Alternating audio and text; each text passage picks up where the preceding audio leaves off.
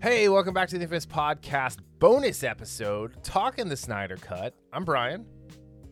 This is Daryl. Daryl was obviously taking a drink when I threw it to him. I apologize. Yes, I think you planned that perfectly. I did without having to see you from miles away. I was like, "Mwah, I'm gonna get Daryl to drink a drink and then throw it to him." Are you the digital age Superman like Cyborg and just hacked into my computer? I'm more and saw like me? Superman, where I'm just listening to you from far away, and I'm just I'm dialed into your frequency to make, because I want to make sure you're safe, buddy. I do. I want to, like, if something's happening, I want to be there in an instant to get the shaky kid away from you before anything bad happens. Yeah, I don't have the emergency emergency response button. So You do. It's just what I did was I had it injected to the meaty part of your butt, and when you your heart rate really goes up when you're not at the gym, then I know something's going on. I don't know if I'm that's touching or quite disturbing. So I've told Haley for years that she has a GPS tracker in the meaty part of her butt. She gets so mad. Anyway, speaking of GPS trackers, this movie really needed a GPS tracker. In what way? Oh, hold on. It was just it's kind of all over the place for a movie that's 4 years old, to be honest. And you and I have very different takes on this, which is great. I'm actually really looking forward to this because, here's the thing. I'm over the moon that you love this movie. And I'm actually surprised that I loved it as much as I did, to be honest. I've had a really hard time the last couple of days being out in public and people talking about the Snyder Cut and not just shitting all over it to ruin their norminess about it. I feel very much like Eric July with all of this right now. I just I don't know, man. So I told you I went back and re-listened to our original, not your and my, but the podcast's original Justice League review. Mm-hmm. And it definitely had a recency bias to it because we recorded it the next day after seeing it. And I remember I was much kinder to it than I've been. And I had said, I really enjoyed this. We got to go for free. I took you, actually. And yeah, I'm definitely going to go and pay to see this. You know what I never did? I never paid to see it. See it. I did not watch it again until it showed up on HBO Now, and it had the leaving this month. So it had gone through its whole run, and it was the last day of the month that it was leaving. It's you know what? I'm gonna revisit this and see how I really feel about it, because I enjoyed it in the moment for what it was, but I still was critical of it. But then I rewatched it. And I'm like, oh my God, what was I thinking? What movie did I watch? Did I just have Justice League colored glasses on? I don't know what was happening there. And I'm kind of in the same boat with that. It reminded me of my opinion on Suicide Squad, Last Jedi, X3, The Last Stand, where I saw it, and it's not that I thought they were great movies or anything, but I was like, oh, they were decent, And the further I got away from it, or in some cases, for example, Suicide Squad and Last Jedi, I saw again at the theater, my opinion of it continued to go down, and it was the same with the original Justice League, the Justice League. Yeah, I love that, the Justice League. Where it's a great differentiator. I honestly didn't watch it again. Now I watch bits and pieces here, the monument scene is still it was still great, and again, funny enough, it was a Zack Snyder scene, but I watched scenes here and there because there were some stuff I liked about it, but overall, as I thought about it, and then I actually watched it again last week. Yeah, I was like, man, this movie is bad. It's bad, and I didn't realize how bad it was until I saw what Zack Snyder did with his Grant. I'll bet Yes, I know. I understand. It was 4 hours, which it should have been 3 hours and 20 minutes, but It it could was have been still under 4 three. hours It long. easily could have been under 3 hours. I Easily. honestly don't think so. I do. No way. I do. No way. No. That's like saying Avengers Endgame could have No. been They could under have 3 hours. sped up. They could have sped up some of the slow, Yeah. aggressively gratuitous slow motion to Yeah. get some things And done that faster. that was one of the things that one of some of the there were scenes that were perfectly done with the slow motion, but then there Yeah. were other scenes where I thought like, okay, you know, we don't have to do this for 30 seconds. Gratuitous. Yes. Um, So that's one of the things we will definitely agree Yeah. upon. But So I will overall, I will say there are things about this I really really did like, and we'll get to that. I will tell you it's all in the last 70 minutes of the movie. I don't think that surprises you, but I will say with the first Justice League, right? There was just there was just a lack of understanding of the characters and the world that had been built with these characters. In the Snyder Cut, there is a lack of understanding of these characters and what has come since the Justice League came out. A lot of things, they like changed some things about Mira. They changed some things about Aquaman that like are not a part of the Aquaman movie, which so it's like it leaves me questioning what is canon now. I think the interesting thing is James Wan, right, is the director of Aquaman. He did the Aquaman scenes. He did, at least in the Justice League version. Oh, okay. But he did that scene with Mira and Arthur where they're in the air bubble. So there's that. But I think I just like oh well, one thing to your point about X3, I was not coming out of that movie a fan of it because of what happened to Cyclops. Oh yeah, that is true. I was ready to walk out when that visor hit the ground. Like literally, I was like, I'm out. This is fracking dumb. Anyway, all right. So my initial thought of the Snyder Cut is get the fuck out of here with the 4:3 aspect ratio. And especially the message before that said to keep the the creative vision of Zack Snyder. Creative vision is not in 4:3 aspect ratio. Just saying.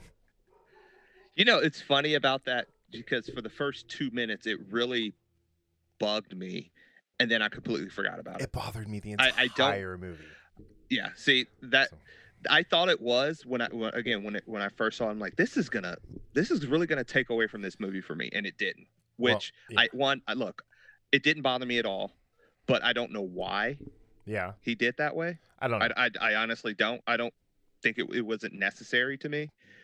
But again, it reminds me in a way of Spider-Man Into the Spider-Verse. And I read this online that a lot of people couldn't enjoy it because of the way the animation was cut and all this stuff. And the same thing happened to me. The first 5 minutes of that movie, I was like, okay, I don't know if I'm going to like this. And then I completely forgot about it.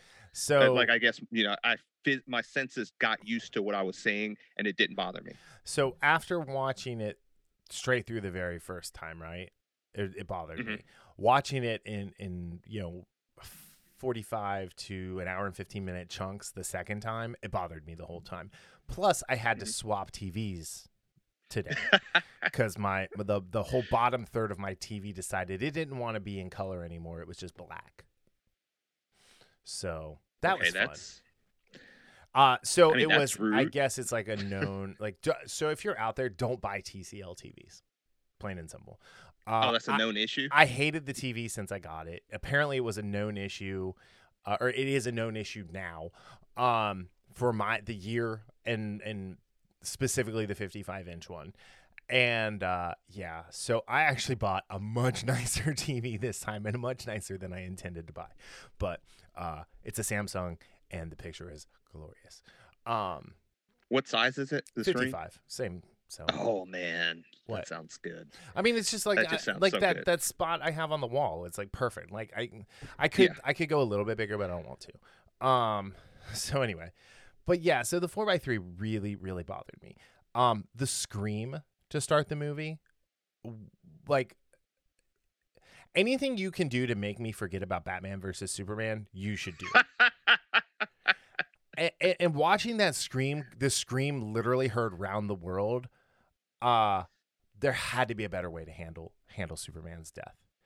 Um, I think during the scream, the only good thing that came about that was they added the Lex and Steppenwolf scene without audio, obviously, to get some context for some dialogue later on in the movie and for kind of what was happening with the mother boxes and the Kryptonian ship. Yeah. And then I guess the last thing about the scream is how long did that scream take to get to Themyscira? Because it seemed like the scream got there, it woke up, and then they were fighting. Yeah. So it's not that the scream, well, of the scream itself, let's go with that. That was one of those artistic. Oh, by the way, spoilers. Oh, yeah. A veritable array of spoilers. I was wondering when we saw the trailer what that meant. And it makes sense for what he did with the mother boxes and, why they decided to wake up later on and all that stuff. But I loved how the scene was played out. It was almost played out like one of those 3D murals, how you went around, Superman and Doomsday. I really like that. Like the scream itself was fine. I take it or leave it. It was important based on the mother boxes, but as far as the time lapse of when the mother boxes, hey, Superman is dead, this Kryptonian's dead, versus when Steppenwolf got the call or what have you.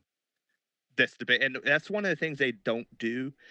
And I think they did that. And a lot of movies do that with time. They don't tell you how, and that's sometimes to save their asses in the sense of, hey, this. Well, like Chris Nolan, the last 45 minutes of Batman or Dark Knight Rises is a 15-minute countdown. Yeah. So, right. Time and space mean nothing to Chris Nolan. So, like the only thing we got in this movie was that the first time the mother box was used by Silas Stone was over a year ago. Right. So that gives us at least a kind of like a ballpark figure. Right. But that's about it in that regard. So some other things. One, we don't know how long Superman has been in business, in this world. Yeah. Because it seems like it's a year to less than 5 for sure, right? So like a lot of what's going on here, like we don't get any sense of this. We don't know how long since Clark died, maybe a year. But the whole Superman is gone, woe is us feels really unearned.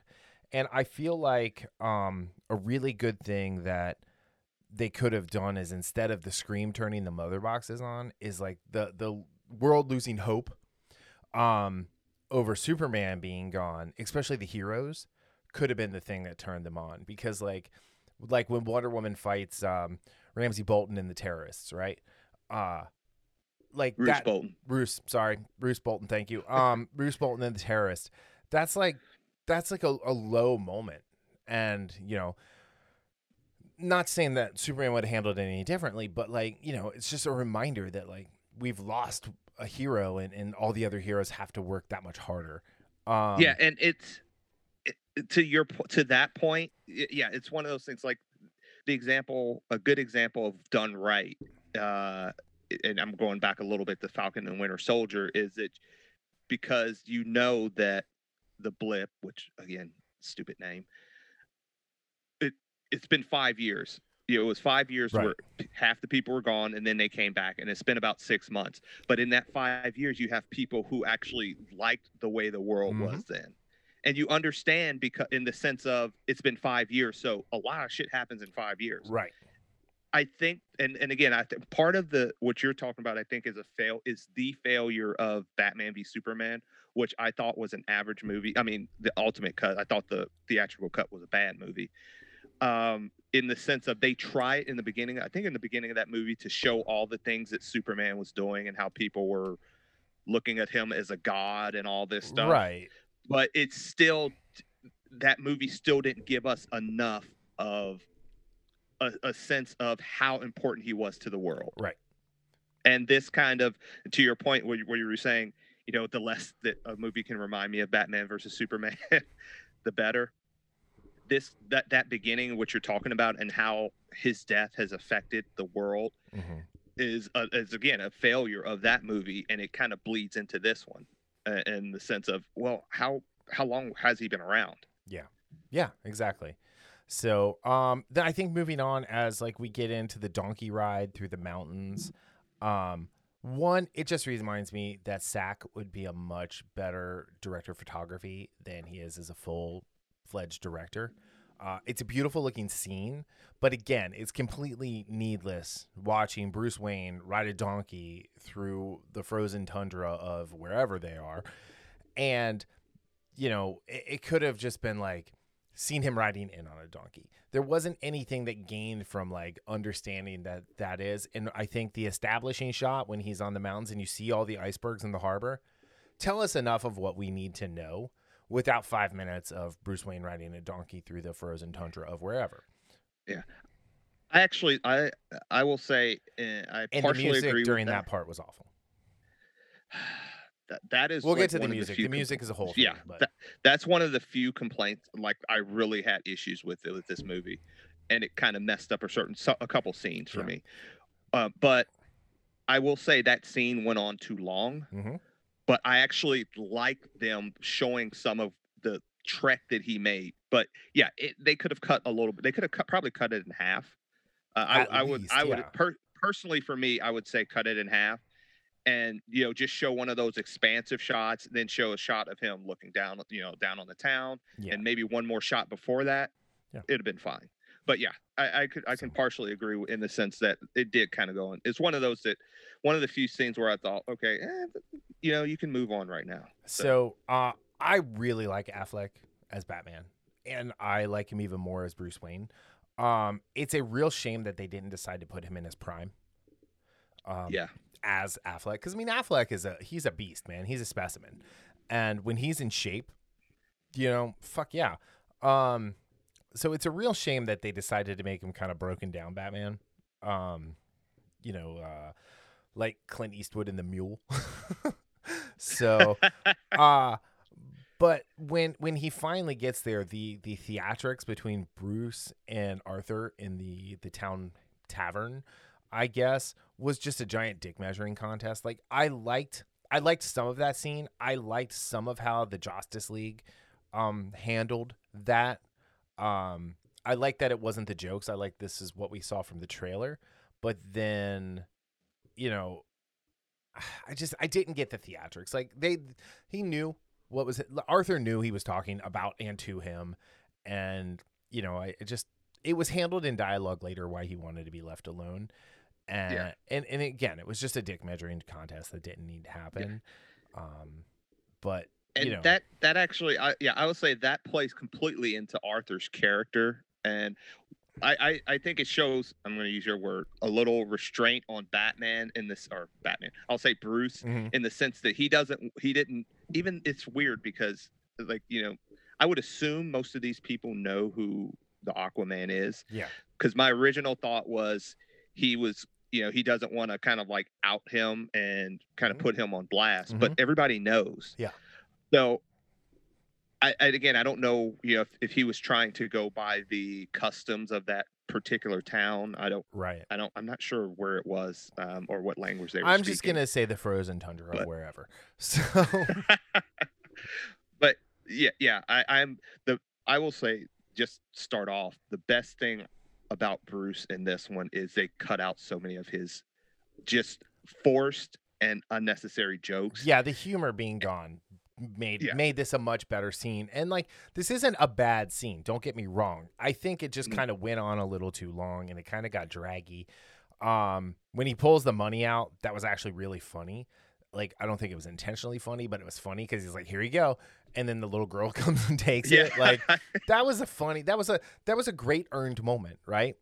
I also think Bruce really just did a bad job of selling why fighting together is a good thing when he's like, I fought side by side with Superman, but he died. Yeah, that's not the good example to take. It's like, that's my point. Again, and then the ladies singing as Aquaman gently waded into the ocean in various states of undress was the dumbest part of anything Zack Snyder's ever done.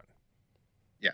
So one of the things I wrote about this whole scene is, and again, I liked it, and I will say the one of the few lines that I actually liked of Joss Whedon, and I'm not, I'm fine with it gone, but when Aquaman says, you know, the strongest man is stronger alone, or something like that, and he's like, that's not how this goes. Right. But I did say on this, you know, just on this whole first part of this first scene, there was too much focus on the small town. Yep. And the singing. Do they worship him? And so in that regard, I thought that was kind of like, One, like she smelled his coat like she was like yeah, his wife or something weird. So I yeah, don't and know. so yeah, and this first part for me it was a little bit stuffy in the sense of how it started. Well, there was Again, so much of the Justice League in there. yeah. So I think that was part of it. It's like I thought we were going to see something different. Yeah. I will say Jeremy Irons is the best Alfred yet. Love him as Alfred. The chemistry between Jeremy Irons and Ben Affleck, Jeremy Irons and Gal Gadot, And yes. and Jeremy Irons and what little with Ray Fisher he has are great. Yeah. You know, I absolutely loved him in this role. and so then sorry, go ahead. And we get so much more of him. We get how important Alfred is to the whole Batman thing, which we haven't like before. I mean, my gauntlets worked. Yeah, for example. right. That was great. I love that. Because like Michael Caine was okay.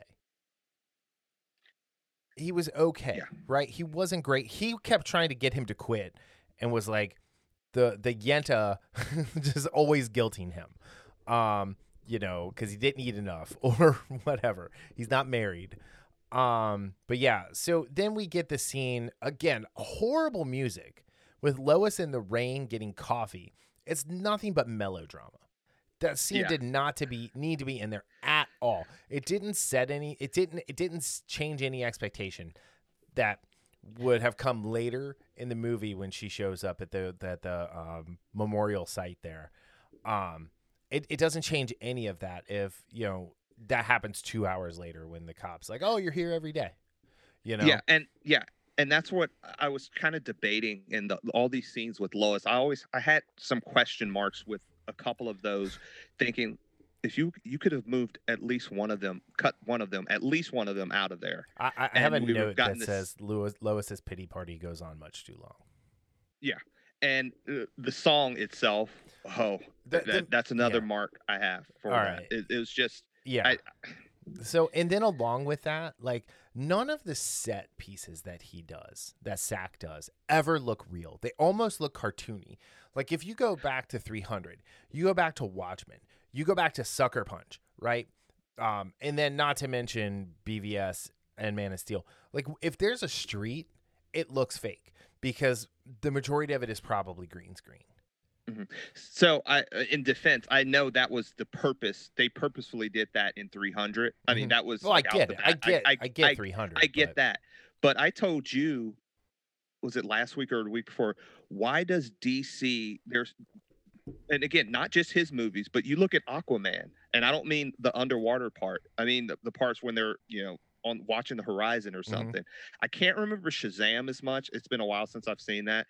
Wonder Woman 1984. There are so many instances in these DC movies when you look at what's going on screen, you can't help but say this has to be green screen, right? Well, like I mean, it's the first Wonder Woman. You know, Zack was very much involved with that movie, right? So it has the Zack Snyder stamp of color and filming, right? The second Wonder Woman movie, Patty made the same mistake that Joss did, which I have a note in this for later, but I'll get to it now. They overdid it on the color palette. They went too far with the saturation, where Zack doesn't go far enough with the saturation. We need to find a good middle. You think they overcorrect it? Yeah. Yeah, okay. And it's not really, they're not overcorrecting because of Zack.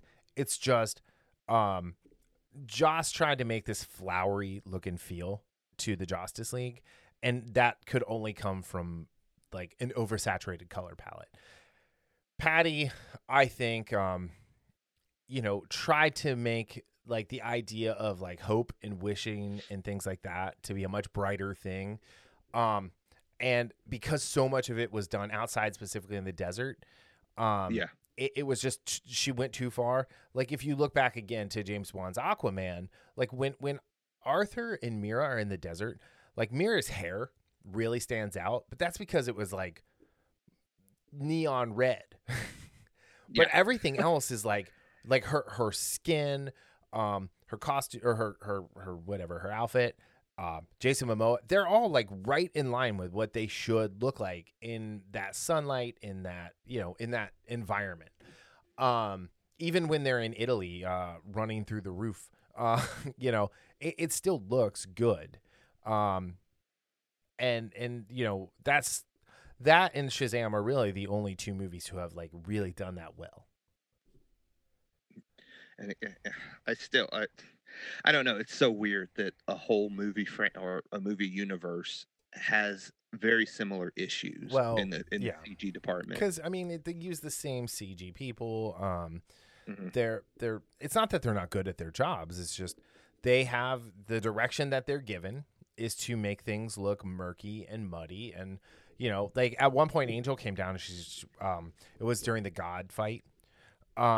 And she's like, this is the worst CG I've ever seen. I'm like, well, you don't pay enough attention to Black Panther.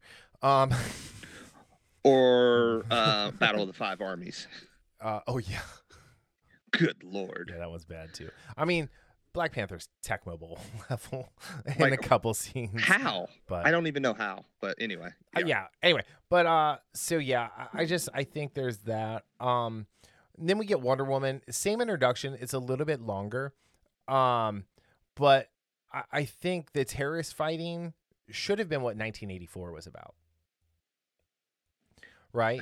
If That you would have have been. her like stopping like terrorists like post Iran Contra, things like that, helping to kind of try and stabilize things because of the message that the first movie ended on. I think it's better and it makes more sense for the time. I think the thing is nothing really changed in the Wonder Woman intro except for she blew out the side of the building and she told a little girl in a really strange virtue signal that she could be 5,000-year-old demigod if she wanted to.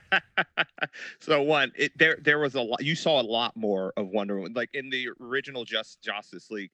You didn't see nearly as much. And one of the things I liked about this scene is because so much of the time, you're talking about the slow motion aspect Mm-hmm. of when she's blocking bullets. We saw a little bit of her blocking bullets and how fast it was in the first Wonder Woman, Yeah. but those were revolvers and pistols. These were automatic weapons, and again, yes, it looked a little And cartoony, she but I took a actually, shot to the back though. Like she did yeah, not block all of them. She took a yeah, shot yeah. and I because was she was like, ow.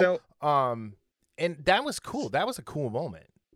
yeah, and so I love that, and in the sense of how, and again, how fast she was, and as much as I love that scene in the town and what the first Wonder Woman, Mm-hmm. it was a little bit too much slow motion. Yeah. Oh yeah. And this, I like the balance between slow motion of how she sees things and then her speeding up with how everyone else sees how fast she's moving. Well, it was I have right here. It's the longest 13 seconds in cinema history, and because of the slow mo, it seemed to go on for like 15 minutes, like the end of a close basketball game. With all the fouls. Right. Yeah. Then there's no way that bomb would have blown up 4 city blocks. And finally, No, it wouldn't. No way. No. she could fly at that point, right? Why didn't she fly the bomb away? And then two, Gal Gadot is a great Wonder Woman, and she deserves better material. Yeah. Well, across the board. And again, I will say in this one, her character is kind of like basically support. I mean, she's in it a lot, and I absolutely love all the scenes with her fighting. It's just great. But from a character standpoint, she doesn't have a lot of stuff going on in this movie. She does have a great scene later on. I really like the scene with her and Aquaman and the Superman. When they're digging up Superman, she had a pretty decent scene with Batman, with Bruce Wayne. And we talked about, you mentioned the scene with Alfred, but overall, yeah, she doesn't have a lot of meat as far as what her character is going through. Right.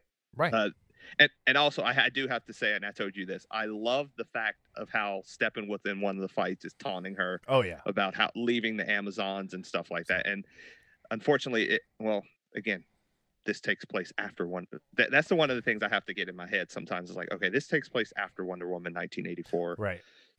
So, like, what So happens yeah. to Wonder Woman after this? So, Right. which I'm curious about. Yeah, and then so this is the part where the music really got distracting, right? Um and then it carried on throughout the rest of the film. So a lot of times, so good music is a character that helps tell the Absolutely, story. yes. Bad music is a detractor and a distraction. And like any song with a lyric in this movie is garbage. The version of Hallelujah during the credits is dangerously close to the brown note. That's how bad it is. Um, that girl just warbles. She warbles Yeah. every single syllable. It's like there's not just a sung syllable. Everything has So to a great, be. Yeah, sorry, go ahead. yeah, a great comparison of what you're saying is compare Guardians of the Galaxy and how the music is entwined in the story versus Suicide Squad. Again, individually, I love most of the songs from the Suicide Squad movie. Put it into the movie, they took away from the scenes that they were in. They did not match up. Right. They did not flow Part well. of it is because they use the same soundtrack as Guardians of the Galaxy.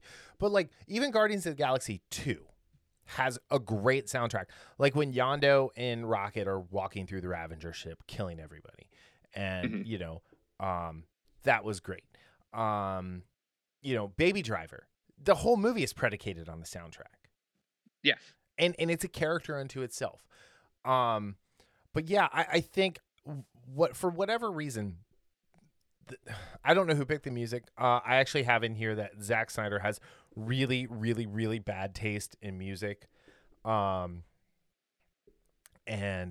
yeah, And so the one thing, yeah, and before we go, like the Wonder Woman thing, I love Wonder Woman's theme music. I love it. I just love that, but they added this, kind of almost like 300-esque, mm-hmm. like lyrical element to the beginning of it that played every time. And that was just a big detractor from. I was like, every time that happened, it garnered an eye roll from me Yep. because it felt so out of place. Okay, if you would have done that maybe once the first time, when she's standing on top of the statue before she, takes down the terrorist, okay, that's fine. But the way they do it 2 or 3 other times during the movie, and it didn't work Right, until it got to the regular theme. right. But yeah, and again, that's another lyrical aspect. I don't care if it's humming or not, or whatever. It it just did not flow well with what was going on in the scenes. Yep. So then we're back to the island of Themyscira at this point for the first time. This scene, so in the first movie, Themyscira, words are hard. Oh, 33 minutes this time. I didn't have a words are hard on the episode this week. If you noticed, I was about to say it's been a week or two since it's been a while since I did it in the first 10 seconds of an episode with Casey. But where was I? So we get back to the island. In the Justice League, the stuff on the island was about 5 minutes. The stuff with Snyder was closing in on 20 minutes. Again, could have been cut in half easily and still told the story it told. So here's the thing. This thing has been asleep for thousands of years. It wakes up and there's a boob tube. Super convenient, right? That is just there. Because it's on the scenic overlook of the ocean, like it's a museum or something. Not necessarily a hardened structure to keep a godlike creature from coming in and stealing it. When it wakes up, there's, we come back and there's like 50 Amazons guarding it. It's woken up. The last time these things were active, there was a massive war with the gods, men, Atlanteans, and Amazons, and Green Lanterns fighting Darkseid and his armies. Why was the Legion of horseback Amazons not stationed right there? Why were they miles away? Yeah. Well, one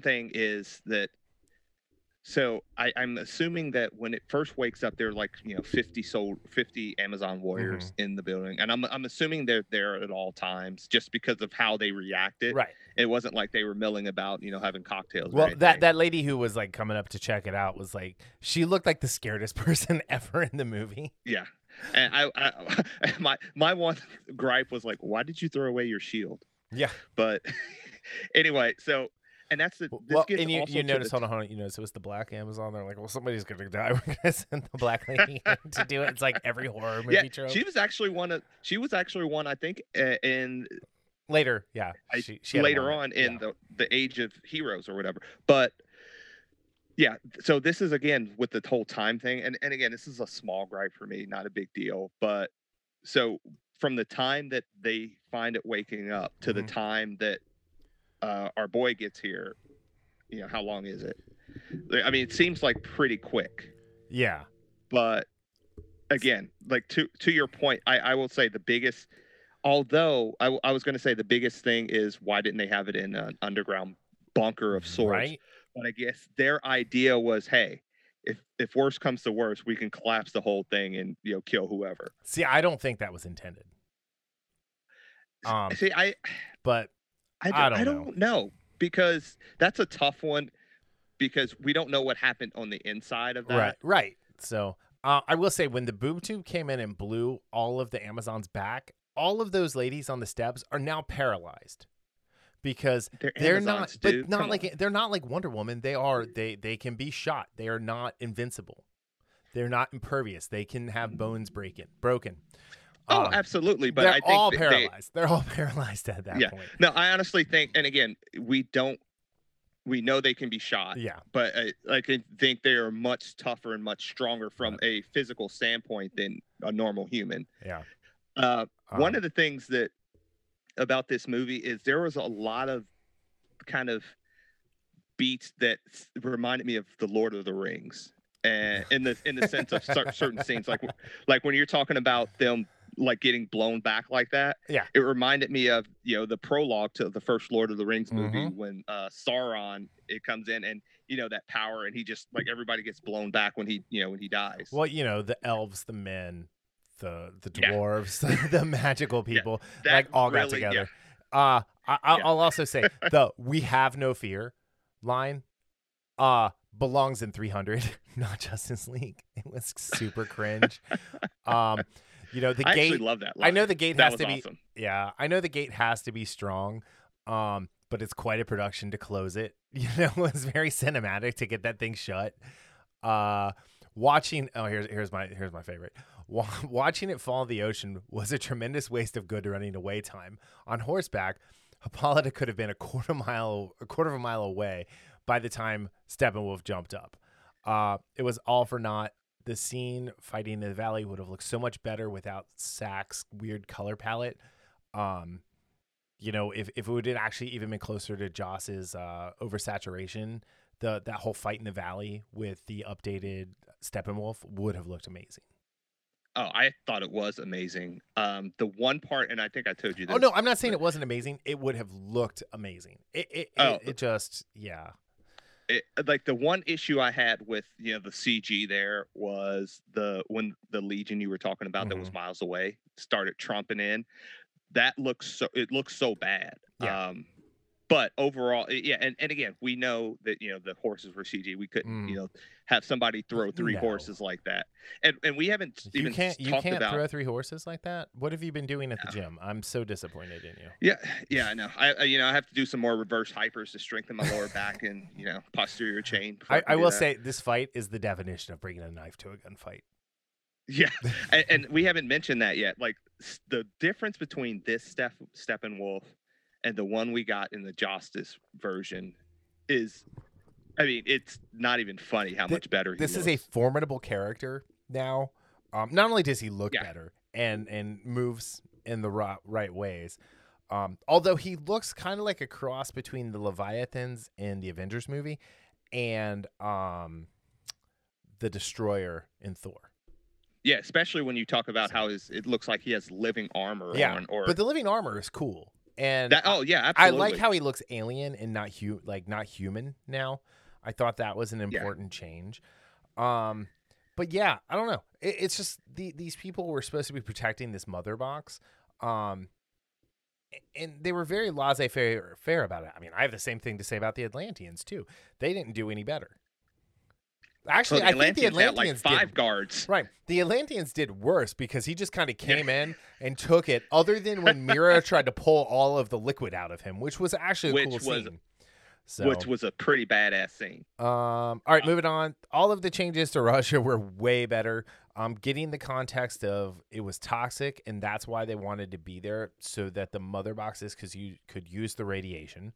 That was a great couple lines of dialogue that happened a couple times in the movie to understand what was going on.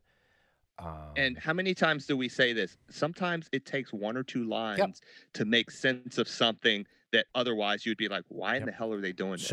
And that's all it took. That's all it took. And they showed us. It wasn't telling. They showed us why it was that way. Yeah.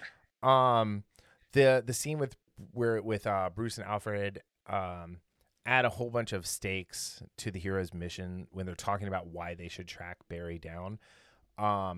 It could have they could have left more of that in that was from the previous movie, while losing 2 to 4 minutes from Themyscira and with Aquaman in the village. I think there was some of that. Everything added with Star Labs, I think, was needed context that was missing in the Justice League version. Yeah, and we also got a Ryan Choi too, which I don't know who that actor was. I liked how, and again, the only Ryan Choi that I've known as far as on the live action is, he was in the Infinity, Crisis on Infinite Earths, and it was played by a character that, like, he was a prophet in the Supernatural series. Right. I forgot the guy's name, but this guy was pretty. I really like this guy. But going back to the beginning of this part 2 with Age of Heroes, we also get Steppenwolf's motivations. He is not talking about mother this and mother that. Which adding Desaad was amazing. Yeah. Was amazing. Yeah, and I like, and again, one of the things that sums up what he's trying to do is when he says, after his first conversation, he's like, or after he does at the fortress and everything, he's like, he will see my worth again. Yeah. And we do get a little bit more down the road, which I'll talk about, because I loved how they don't not only made this guy or this creature formidable, but in the way they did his eyes when, and later down the road, where Desaad tells him, once, like, look, you conquer 50,000 worlds. You owe us 50,000 worlds. Then we may think about bringing you back into the fold. The look of, like, just hurt and on his eyes, and like you said, it's an alien creature, but his eyes look so human in that moment. Yep. And for a split second, I had just a little bit of sympathy for him. Like, 50,000 worlds. That's a lot, man. Yeah. Right. Then the cranky museum guy was back complaining about everything. Diana's so wrapped up in herself at this point in time that she totally would have missed the whatever Monument of Heroes being on fire. Yeah. Let's see. I think. So I also think all of this would have been much better without this being the second time through the movie. But Diana Prince, Tomb Raider / evidence thief, was a great use of her, and I think Gal would have made an amazing Lara Croft at the same time. So, yeah. Although I will say, I really loved Alicia Vikander as Lara Croft. Oh yeah. I'm not taking anything away. But yeah, I think you're absolutely right. I mean, yeah, I have another note here. The music choices in this movie are awful. Zach might have the worst taste in music ever. Oh, Aquaman struggles with where he is in life, wants nothing to do with Atlantis, and in parentheses, another poor song choice. Yeah. I also have Aquaman throws a guy on the table and slams him so hard he probably has a concussion now after saving him from the boat. So he may have done more harm than good. Then he goes into the ocean with that horrible song about the tide. Yes. Why does Mira have an accent? but not in Aquaman. Why did Sack have her parents die when Dolph Lundgren is her dad in Aquaman? And Volko is 100% wrong here. I do, however, like that Aquaman's cave is Ariel's little cave of treasure. So Volko is 100% wrong in Just what? everything. Everything about him is wrong in this. He's so good in Aquaman, right? Volko is such a cool character in Aquaman, and like he didn't, because these are new scenes. Yeah. These are new scenes. These weren't cut, right? They added a bunch of stuff. They did $70 million extra dollars. Well, they said they only shot a couple scenes, and one of those was one of the ones I enjoyed, but they didn't need in the movie, was the nightmare scenario at the very end. Yeah. I have but things to say like about this, that. But like, no, I thought it was all wrong for the Willem Dafoe character that we got in Aquaman, who was a highlight of, an okay movie. Like Aquaman is better than average. Aquaman is in my top 2 for DC EU movies. After rewatching it, it's funny. Like after I thought so too, and then after I rewatched it last week, and I kind of forgot how. There's some good cheese, but there's a ton of bad. Oh yeah, cheese I mean I've ruined it for you by calling it water. Oh no, you haven't. No, no, it's I actually enjoy. Again, I really did like Volko in Aquaman. I don't know. I thought he was all wrong here. I don't know. I couldn't put my finger on it. It just felt off. So this is one of those where it was necessary. It was absolutely necessary for Aquaman, for Arthur's journey to get to where he was. Yeah. And one of the things and one of the smaller things I will say it did was it gave him, because in the original Justice version, the first thing I thought when he came to their rescue is like, okay, where did he get the trident and where did he get his armor? Yeah, and that is what Volko gave him. But I mean, that's a small thing. Yeah. The bigger thing is he put in Aquaman's head, hey, this is going on. These guards are disappearing from the snatchers from, what did he call them? The snatchers from above or something like that. The snatchers. So again, the snatchers were snatching. Yeah.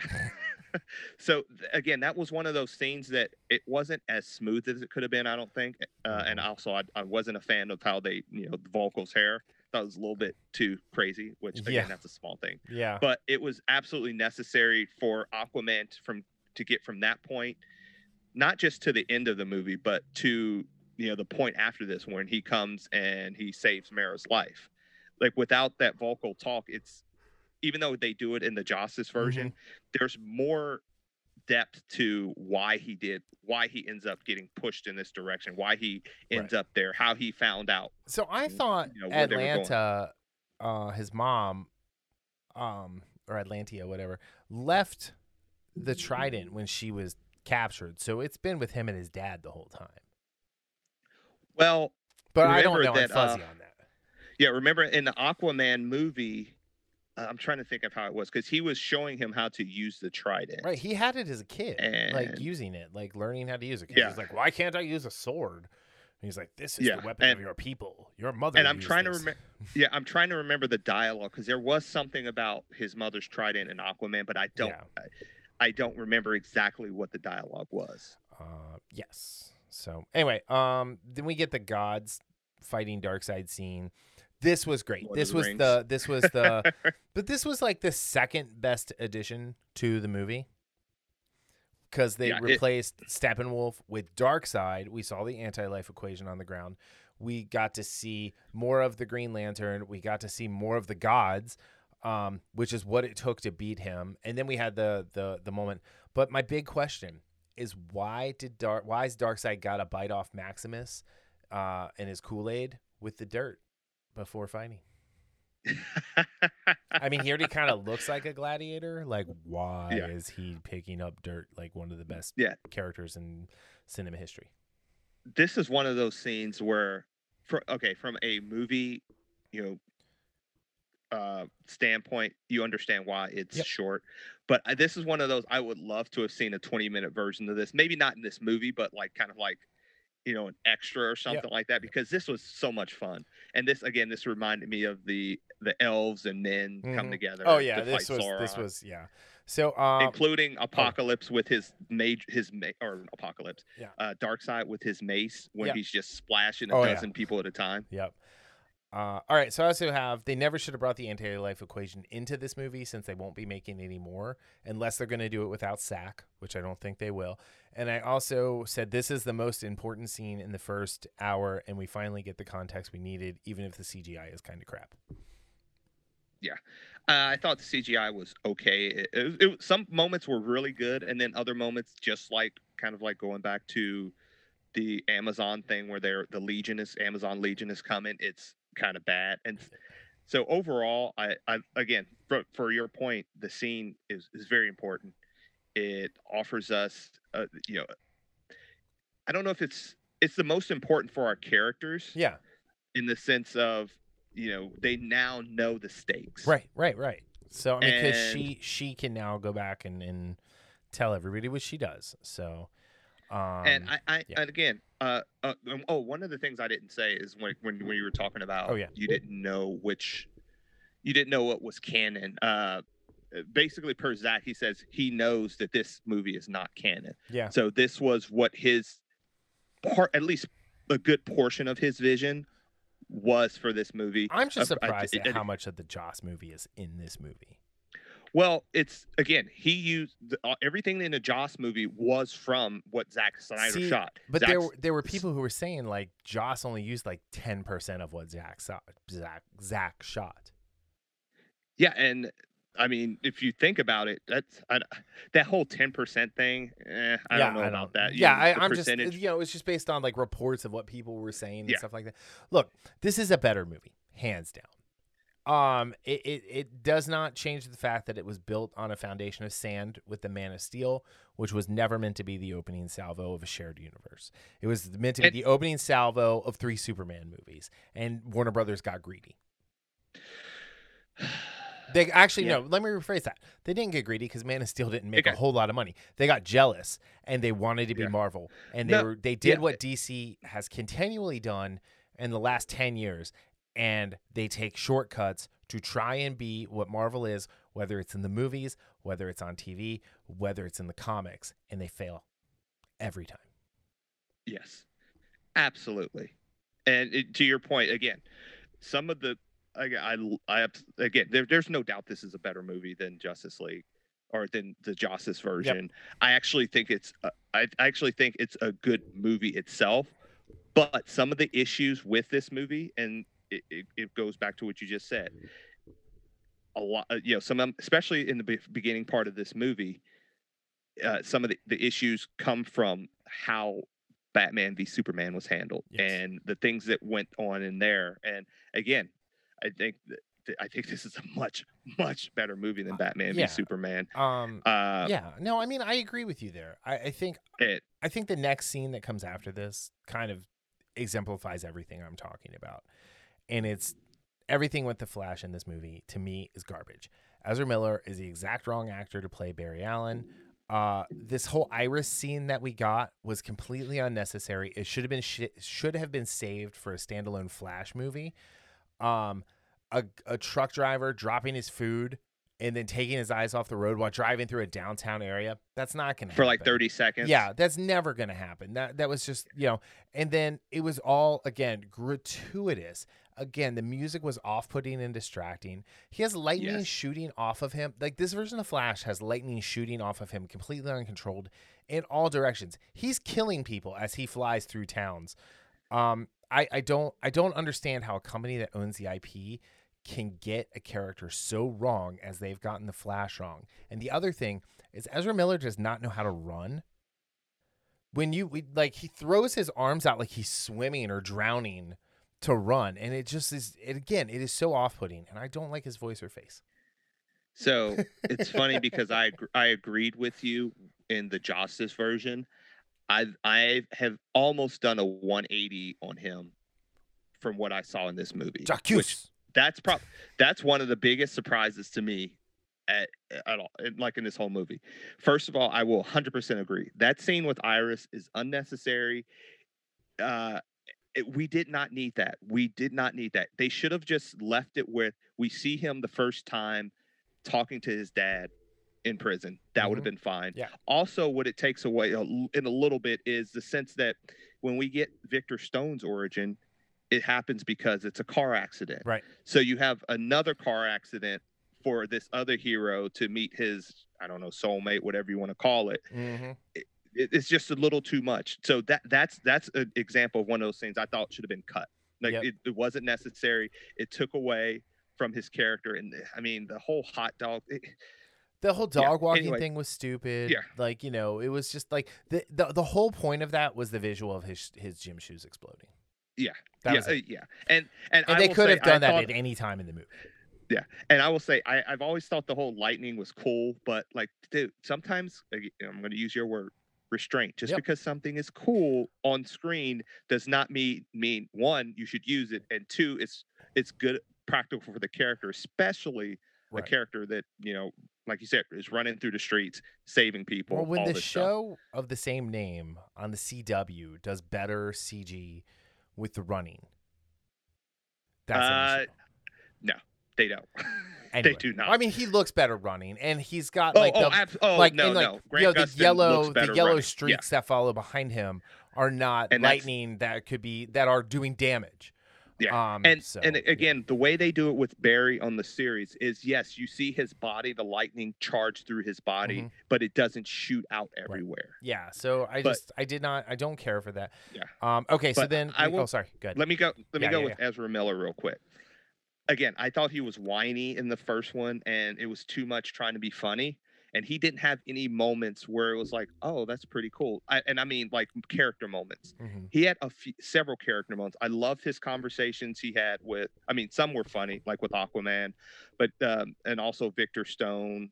But I like that they actually toned down some of. He wasn't just comic relief, Mhm. and he was again he was the most important part of the team in this movie, Which and as was you'll see like, what happened. and they did a better job by not making him a bumbling oaf. He still had the one scene where he tripped. But also one of the things is outside of Wonder Woman and Aquaman, he's had his powers the longest. Yeah, as far I would as things assume go. so, because so I don't know we know Victor's had his for about a year. Yeah. But I mean, it seems But- like Barry's Barry's had his for longer. Who knows? Yeah. Again, the timelines are murky. Yeah, and again, that's one of the things I wasn't a fan of is how they would play his tripping over stuff for well, it was that one instance where he tripped, and I was like, you didn't need that. But overall, I think this movie did more for his character from me, because I did not like him one bit in the first one. Right. To go on to almost saying, hey, now I still don't know if I want to see a Flash movie with him. No, not at all. But him as a part of an ensemble cast, it actually worked for me. But again, just because you can work in an ensemble cast, Right. does not mean it's going to work for a movie, for a 2-hour movie, to see him, front and center. I don't know if Ezra Miller is that guy for me to be front and center for a movie. Yeah. Even though I loved him in this, I don't think he's strong enough to be front and center in a Flash movie. Right. So coming out of this, we get Steppenwolf pulling some Atlanteans out of the sea. He throws the guy against the rock, and I'm pretty sure that guy would have been brain dead with all the blood that you saw. But the best thing is they used a little Starro to read his mind. Like, so that's not how Starro works, but like I'm assuming that's what it was because that's what it looked like. It was like a mechanical version of a Starro, but whatever. Then we get Ben and Gal working together right out of this. And they have great chemistry. And my note here, because you told me about the Bruce and Lois thing. So I said Ben and Gal have great chemistry. Thinking that Sack wanted to hook Bruce and Lois up makes me want to have him not do any more movies ever again.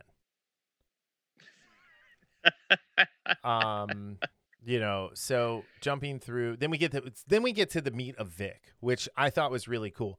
The only problem with Vic that I had Oh, I had a couple of like minor. Well, I had one big gripe and then a couple minor gripes. My big gripe is I'm not sure anyone involved with the filming has ever played or watched football.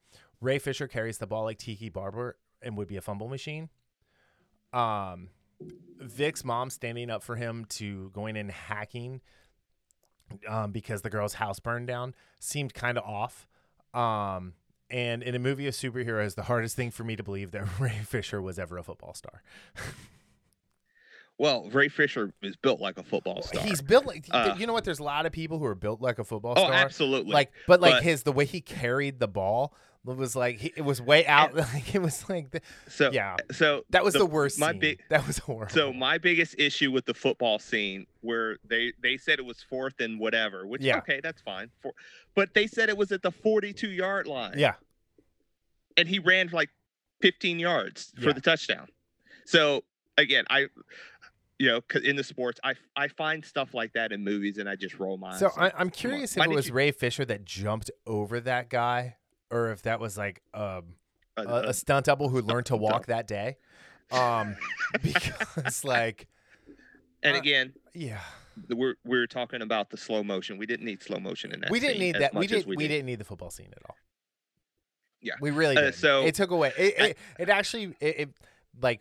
As much as I have enjoyed Kryborg's redemption throughout the Snyder Cut, this whole interaction from that to him smugly sitting in the office to his mom, lecturing the dean, to what college kid drives home with his mom, after a game, because that's when that happened. There's a lot of sloppy writing here. They wanted her in the story, and again, why does no one in this movie watch where they're driving? Yeah, and that's with a lot of the whole driving thing. Like that's almost a trope now with superhero stuff. But it was an interesting way to make him a triple amputee. Yeah. So the one biggest issue I had was not the football thing, although they irked me. Mm-hmm. And not even the driving thing, him driving it home. It was the conversation between the dean and his mother. Yeah. When she was excusing his behavior to help someone. They could have done a much better. So they were basically trying to establish him as a veritable genius. Yeah. There are other ways to do that. Not like, he's a criminal, but it's okay because he helps someone. Yeah, he hacked your computers and he helped change his friend's grade. Like, that's expulsion right there. That's criminal activity. Sorry. So So that was a terrible way to make that point that he's a genius and he looks out for people, whatever, or tries to look out for people, even if it's the wrong way to do it. Right.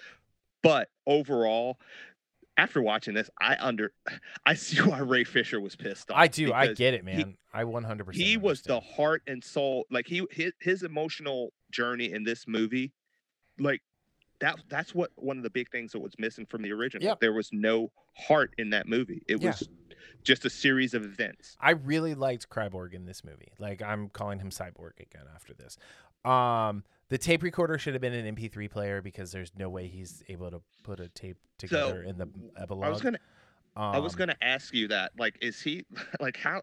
That would have made more sense. To me. And then I feel like I've seen the flight training scene before. I'm not sure where.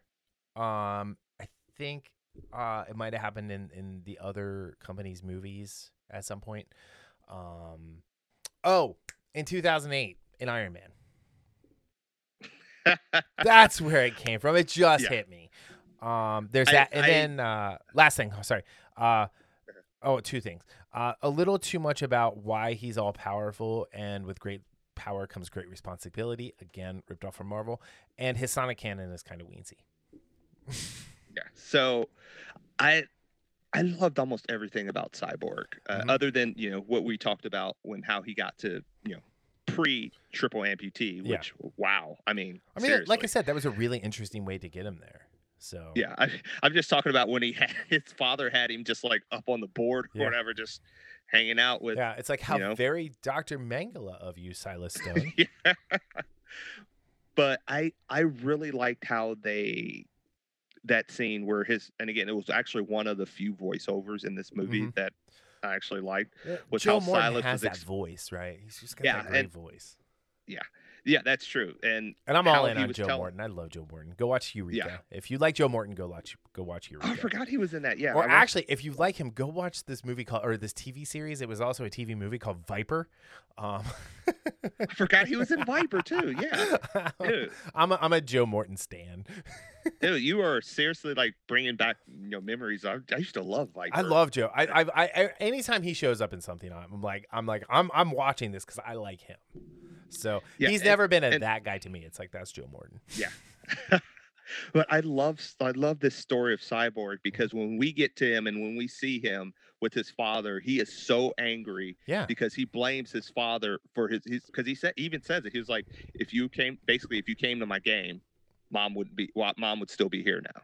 yeah. Like, is it And he was because like, I he mean, would he have was been driving and the mom wouldn't have been? Because she yeah, seemed to like be pretty like self sufficient. Like I'm gonna drive. yeah. I'm all right. Like And he was throwing digs. He was like, because when his father's like, monsters are here, he was like, you should know about monsters, yeah, especially creating you them. made one. I mean, But it's yeah, like, just no one and, watches and the road though when they're driving. It's just such sloppy riding. no, so that, well, I mean, how many people die every year because they're not watching the road? So, Yeah. but I mean, it's Yeah, I just when get you it, kind of but still. concentrate it on a an origin story, it's a little bit, Yeah. it's a little bit tropish. But So. I just loved how he's so angry with his dad Mhm. because again, when you're talking about the tape recorder, where he's like, so I was talking to you as a scientist, that's that, but as a father, Mhm. and then he crushes. He doesn't want to Crunch. hear about it. Yeah. Yeah, Well, he's a double dad because he yeah, birthed him and then he yeah. birthed him.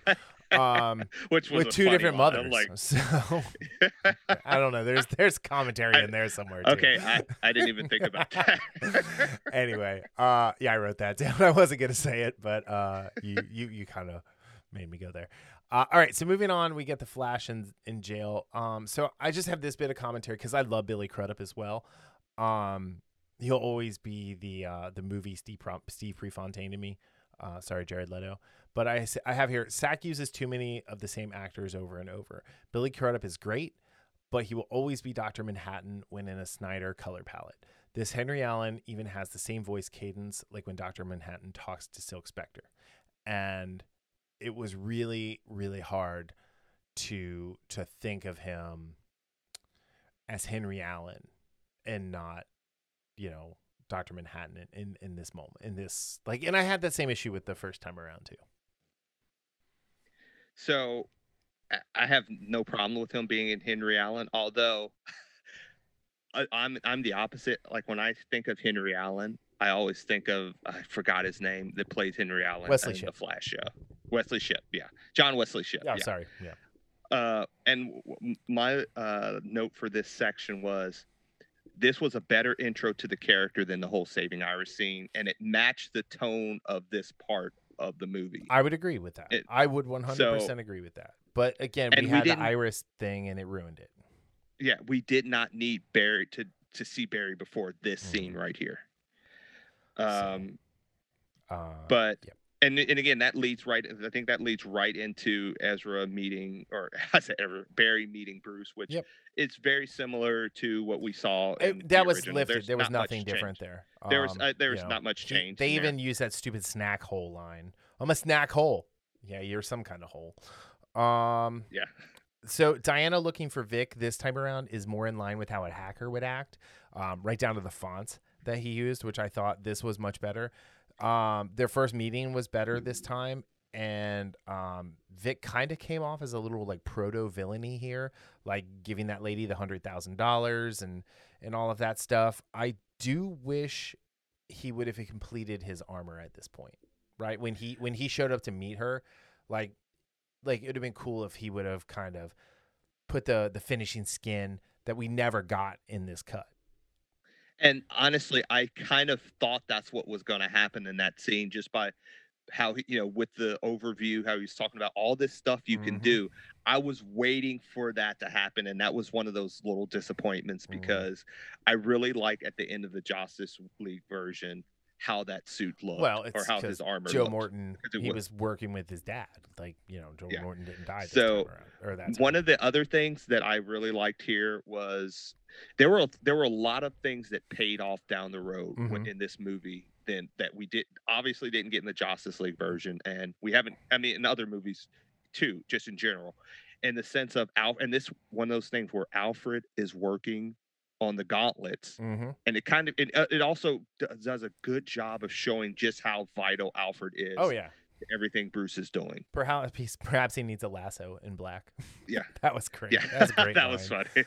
And like you said, I like that chemistry between Gal and Jeremy Irons as Yep. well. And he had some good moments. So These hold on, gauntlets. real quick, because we kind of skipped over something important.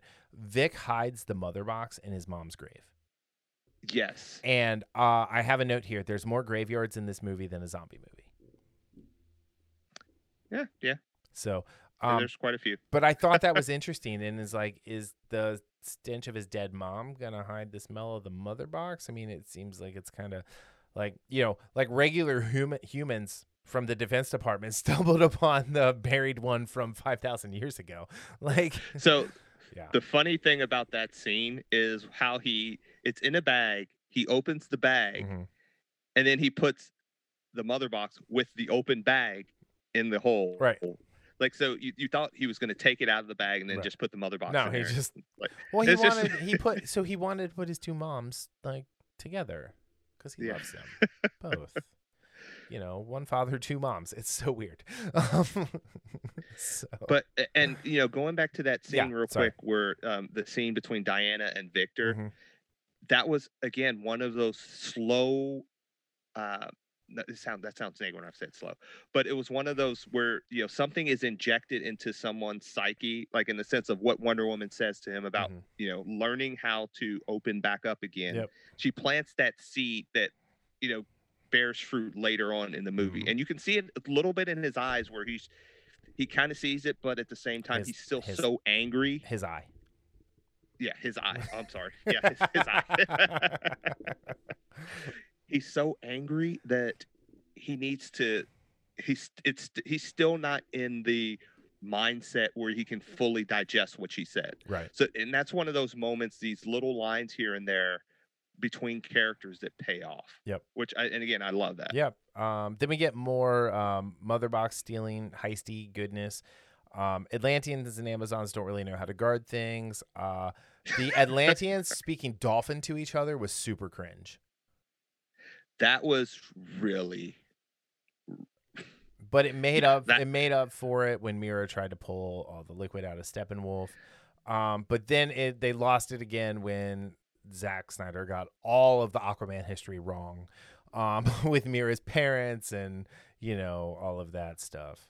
So going back before that, one of the other things talking about what pays off later is Ryan Choi talking to Silas about the electron laser and how it superheats dense metal from the Kryptonian ship.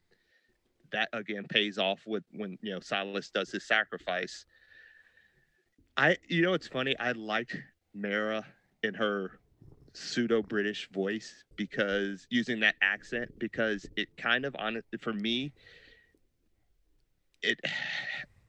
it took away from the Amber Heard showing that she's not really a good actress, and I just saw using Madonna. her normal voice. I just saw Madonna. So it was like the fake Madonna accent. But yeah, to your point, I love that scene where she actually uses her power like someone that can control liquids would use it. Yeah. And at first, it's funny when you see it. At first, it's just clear liquid coming out, and then you see the blood coming out of him, and that's when he kind of throws her to the ground. Oh yeah. Then we get the whole saving the Star Labs people. I have here Barry in the stairwell, like cheering people on to go was like a bad video game. When you're trying to go somewhere and like the NPC like companion characters are like, get moving, you can do it, let's go. Gosh. And it's like, man, exactly somebody just put a high-speed bullet through his brain. I think adding to this more to the Seward fight made sense, but there was way more that should have hit the cutting room floor. for the rest of the movie. Again, just things that could have been cut. Because things like this actually made more sense and had them working together. And, Ben Affleck had a Thor line later on in the movie where he's like, well, he's never fought us before. Well, he beat Not you in us the sewers. united. Then Not Us United, where Thor's like, well, he's never beaten me before. Well, he's never beaten me before again. So, it's like, So, yeah. For me, one of my favorite scenes is, first of all, I love this fight scene. I love how they work together, and when they got separated, and I just love everything about this scene in the sewers, and I'm glad it was extended. But one of my favorite scenes probably my favorite scene for Barry is when he saves the people from the falling debris. Yeah, and you see how you see it from their point of view, so how he's moving and just knocking all these debris out of the way. Yeah, I thought that was pretty cool. Yeah. I mean, it was a cool scene. It was much better than the first time around because the first time around had too much of the Nightcrawler. There was that. So, and it also made sense this time around when Cyborg took over the Nightcrawler because it kind of short circuited. He also jumped into the bottom of it, got in it, fixed it, flipped it over. That made way more sense. But yeah, so then they do what they do. The next scene we get is Lois with Martha Kent. This scene was really strange. Martian Manhunter should have 100% joined the fight. When Lois goes back to Smallville with Clark, why wouldn't she thank Martha for helping her get out of her pity party? I felt like this was a gigantic, just multiple plot holes that were introduced into the story. So before I get to that, one of my things I like about, this section of right before that scene we were talking about is when they get the mother box, and they're talking about it, and I love the explanation of how they're talking about, how this mother box can make, if a house, a house on fire turns to smoke particles, that mother box can, turn the smoke back into a house, which is great. And then this is one of those moments I really love Ezra Miller's, where Barry's like, we're all thinking it, but I'm not going to say it. And right before he says that, you hear the musical cue of Superman's theme song. Yeah. And I think that some of these, and this was one of the few things where it was up and down with the musical cues. Almost every musical cue that had lyrics was bad. Yes. But when they used the characters' theme songs, they did it a lot of times they did it in such a good way. And this was one of those examples. And then of course, Cyborg shows, does a hologram of Superman. Love that. To your point about Martian Manhunter, I thought that was more of a great Easter egg surprise, like WTF. That's awesome. So, but from a story standpoint, I mean, look, okay, fine. Martian Manhunter still doesn't want to join the fight. Right. I think he should have. He probably would have. However, I can argue that for a reason why he wouldn't want to join. Although, if you think, I don't know if he knew the exact, the stakes that were there. I think he did. I think that's the one thing I have thoughts on him that I'll share later. I will say I thought the initial CG when he changed was bad. I also think the general from the Man of Steel was never actually meant to be Martian Manhunter. This was a fan theory that people had. Really? This is a fan theory made true, just like the Snyder cut. So this is a very meta Easter egg. Yeah. Again, him being the general, I'm fine with, because again, John Jones in Supergirl is the general.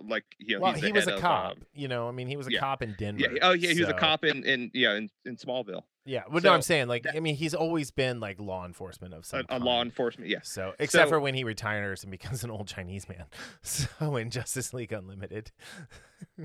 I was about to say, okay, that's interesting. But to your point, I don't think that's something that Lois would not mention when she sees Martha. I never hey, thank said you. that. I never said thank you for getting me out of my pity party. What are you talking about, you crazy bitch? Give me back my ring. Yeah. So in that regard, that was a little. It was just I don't know. It was just kind of the Marsh. I loved it as an Easter egg, but what they could have done if they would have just if they wanted him in this movie, they could have just had him at the end scene or something like Where that, they and had or him whatever. at the end of the Yeah. movie. So So again, this was one of those where I didn't think this was really necessary. no. Yes, it does.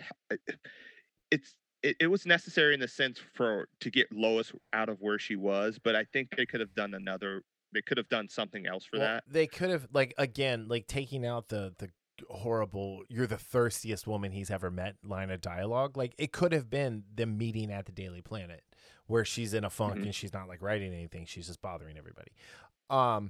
You know, so there's that. But so then they decide they're gonna save him and use the mother box, and the Flash is gonna use lightning.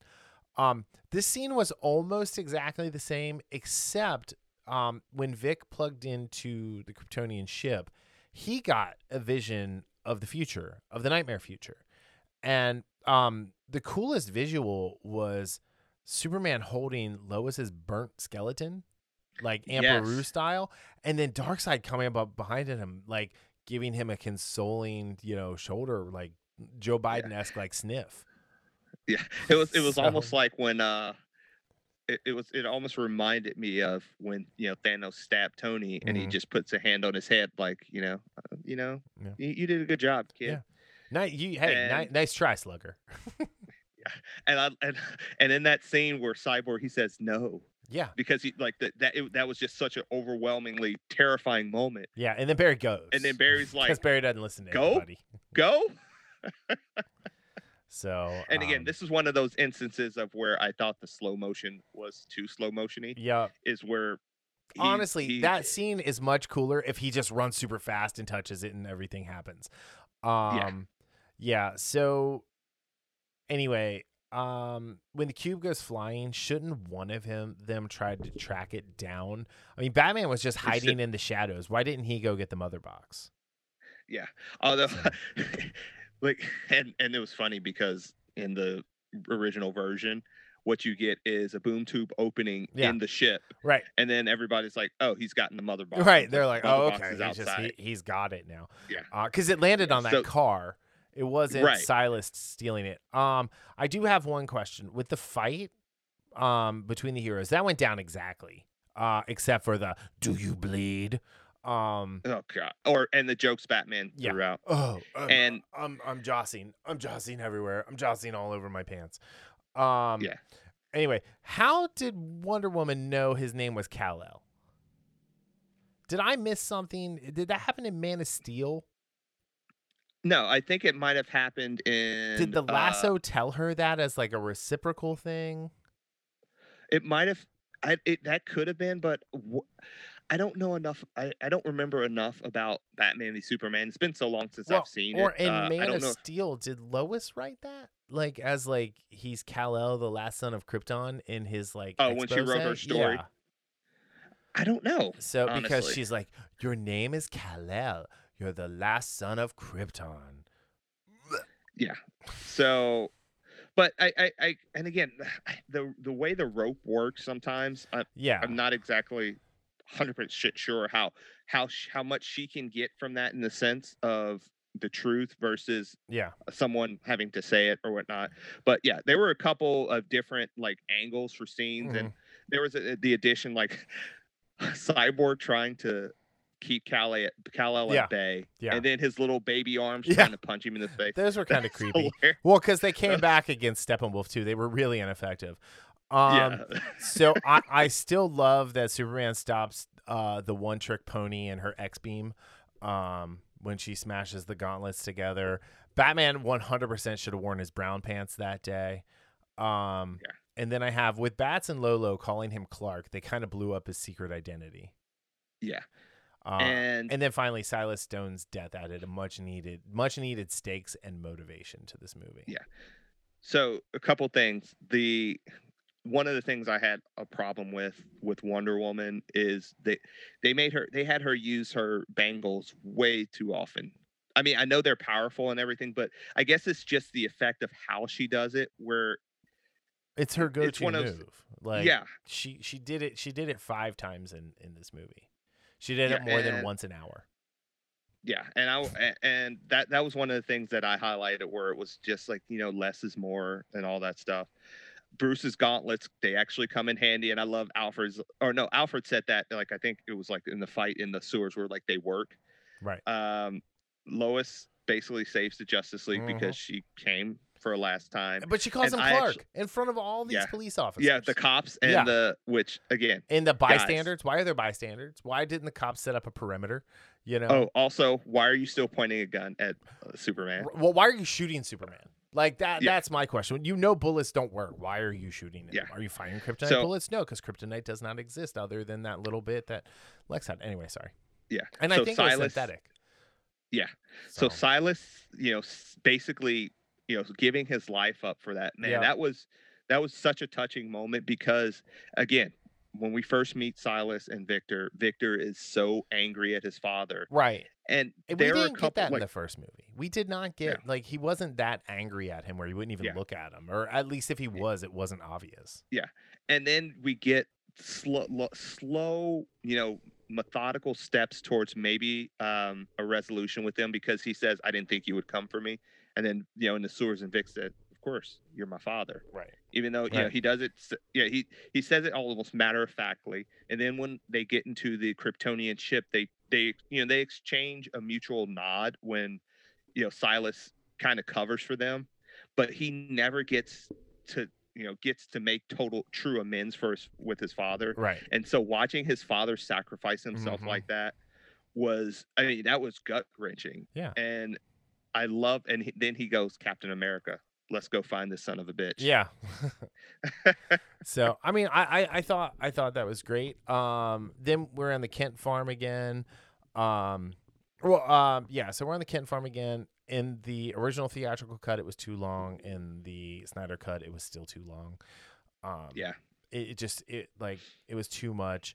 Then we have the Batcave scene again. This was much better this time around because Vic is actually like trying to figure out how to make the fox or whatever it's called fly. Um, and then the snack hole is eating, and Aquaman's like, I never said I didn't care. Um, Yeah, I love that part. that was Yeah. that was a really good scene. That was actually the only scene I liked Ezra Miller in the whole movie. Ezra Bridger. I always love Ezra Bridger. Um, then we get Soups walking through his ship. We have a great My Two Dads scene with the voiceover of Jor-El, and who's always awesome as Russell Crowe as Jor-El is always awesome, and Kevin Costner as Jonathan Kent, who's still a monster. Um, I like the like what's your loadout gonna be with the costumes, like how he's walking Yeah. down, and it's like it's very much like Cher in in Clueless with the closet, where it's the automated closet that picks what she's gonna wear for the day. Like, and then finally the perfect one comes out, and then we get him going up and charging up in the sun, and like Yes. finally this is Superman. That was my thought. Yeah. Um, And yeah, I can't wait to get to this is Superman part. But like, yeah, I love that Aquaman scene. And again, I think this is one of those subtle moments where Zack Snyder is not necessarily the most subtle, but subtlety is a foreign language to him. yeah. But again, when Aquaman says, we're asking this kid to do, because again, he's a cyborg or not. Victor is still a kid. He's 20 years old, maybe. Right. And he's saying, dude, he just lost his father. This Mhm. isn't fair. And Yeah, I and he love lost his when Barry's, mom within yeah. the last Oh, year yeah. as well. And So then, he's lost both his parents in a year. I mean, and he's lost a lot of his humanity, at least in the physical sense. Yeah. And again, I think this plays later on at the end of the movie where Aquaman, or where Arthur's like, at the very end, he was like, I think I'm going to go see my father. Yeah. And I love that because none of the other characters can. yeah, that's true. I mean, Barry can, but it's through a glass partition. Yeah, yeah, and yeah, So, and that's I mean, what Zeus is long gone for Wonder Woman. Thomas Wayne is the reason Bruce is Batman, and Jonathan, died a martyr. yeah, and Self-made, so yeah, monstrous martyr. Yeah, and I think that's one of those moments where a character is kind of coming around towards, even though he still ends up having kind of like to be pushed in Aquaman to become the hero for Mhm. Atlantis. Right. At least he's not no longer, moving from place to place. He's going to see his father, and so I love that moment in there. um about Superman, I love that your line, the loadout screen. It's kind of like, okay, what's your loadout? Right. But one of the things I told my brother, when like sent him, I told him how much I like this movie, and I said Superman was actually Superman Yeah. in this movie, So like the and fight with Steppenwolf, you were yes, 100%. yes, and we actually get to see how badass he is, where he just kept hitting Steppenwolf. He's like, well, first of all, the whole not impressed. Right? I was kind of hoping he would say it in GSP's accent, Oh but god. So, um no, like and the way he just kind of was like and like just kind of the little breath because in the yeah, Justice League, he gave it like the full like sorry guys, I didn't yeah. mean to blow into your ears, but this is the ASMR section of the podcast. Anyway, but no, that was great, and then he broke it like super easy, and I loved how he was going between the ground and pound and the heat vision. Yeah, it's It's just like like stay down. you are a sick dude. I love it. Um, like he's like, I've been dead. I got some things to work out.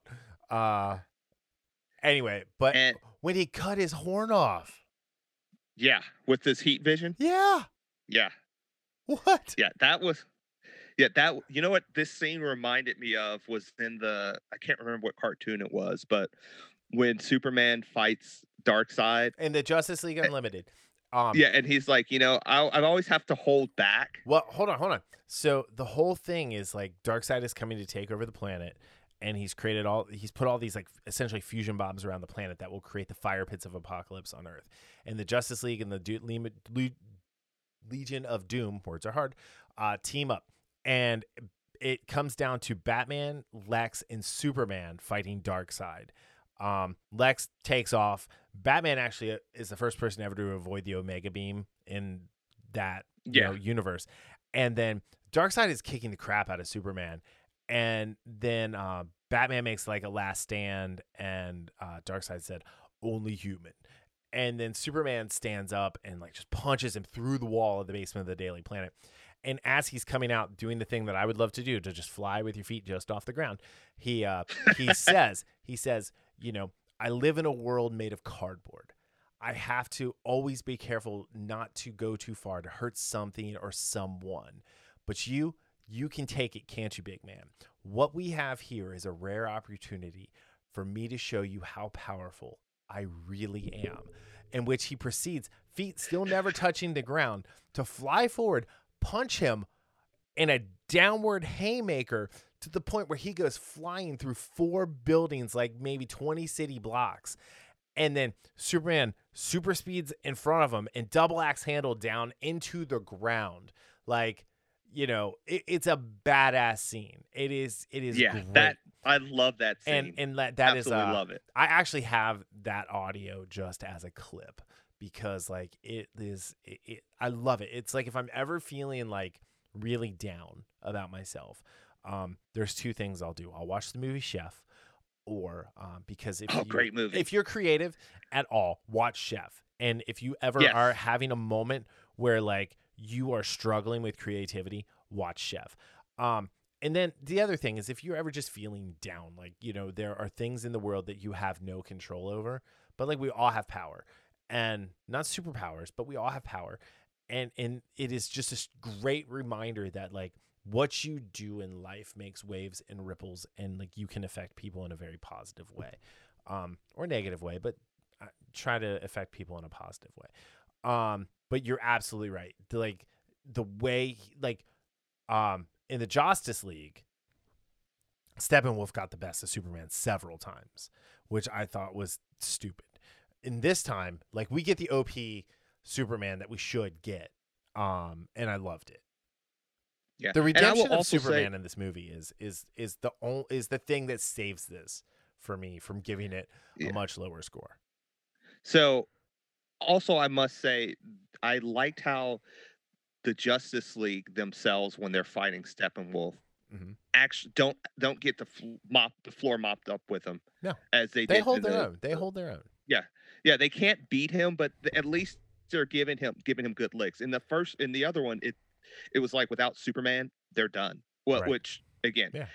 and one of the things I like from a if this was a so I'm separating this into two different ways Okay. because I know this. Okay, I assume this is Zack Snyder's last hurrah in the DCEU. I'm okay with this, but if this wasn't, I would have had an issue with. And that is how again, when I said earlier the Flash was the hero of this movie because he uses his super speed to go back in time after the mother boxes merge into the Unity Mm-hmm. and start the explosion. Right. It I think this was only okay because for well now if they would have done the way it was done. So I'm not going to go with the ifs and maybes. With the way it played out here, I'm fine with it just because I'm thinking this is Zack Snyder's last hurrah. But I would have if this was a part of because it was supposed to be I think Justice League 1, 2, and Yeah. 3. If this was part one of Justice League trilogy, I would have had a major problem if they would have ended it or if they would have already used Flash going Mm-hmm. back in time Right. to reverse something. Even though I like, again, so I'm looking at it in two different ways. I like it for what it is in this movie, but if this was where Zack Snyder wanted to go, I think it would have been a big mistake to use that in the first movie like Right. this. Okay. So in response to this exact same thing, I have dozens of other actors could have pulled off the Flash better than Ezra Miller. His self-pet Mhm. talk was so cartoony and cringy, I almost No, threw I up in my didn't. mouth. I wasn't a fan. Yeah. Oh, and fuck time travel.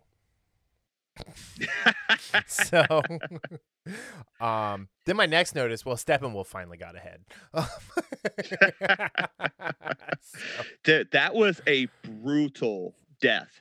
dude, yeah, I mean, like, he was gloating, and Arthur got him with the fork, and then Soups punched him through the hole, and Wonder Woman finished the job. And just think about just knowing about like physics, right? She cut his Mhm. head off, and both of those things, his head separated from his body, one thing with much more mass than the other, kept flying through. That's how much of a perfect sharp blade she has. Yeah.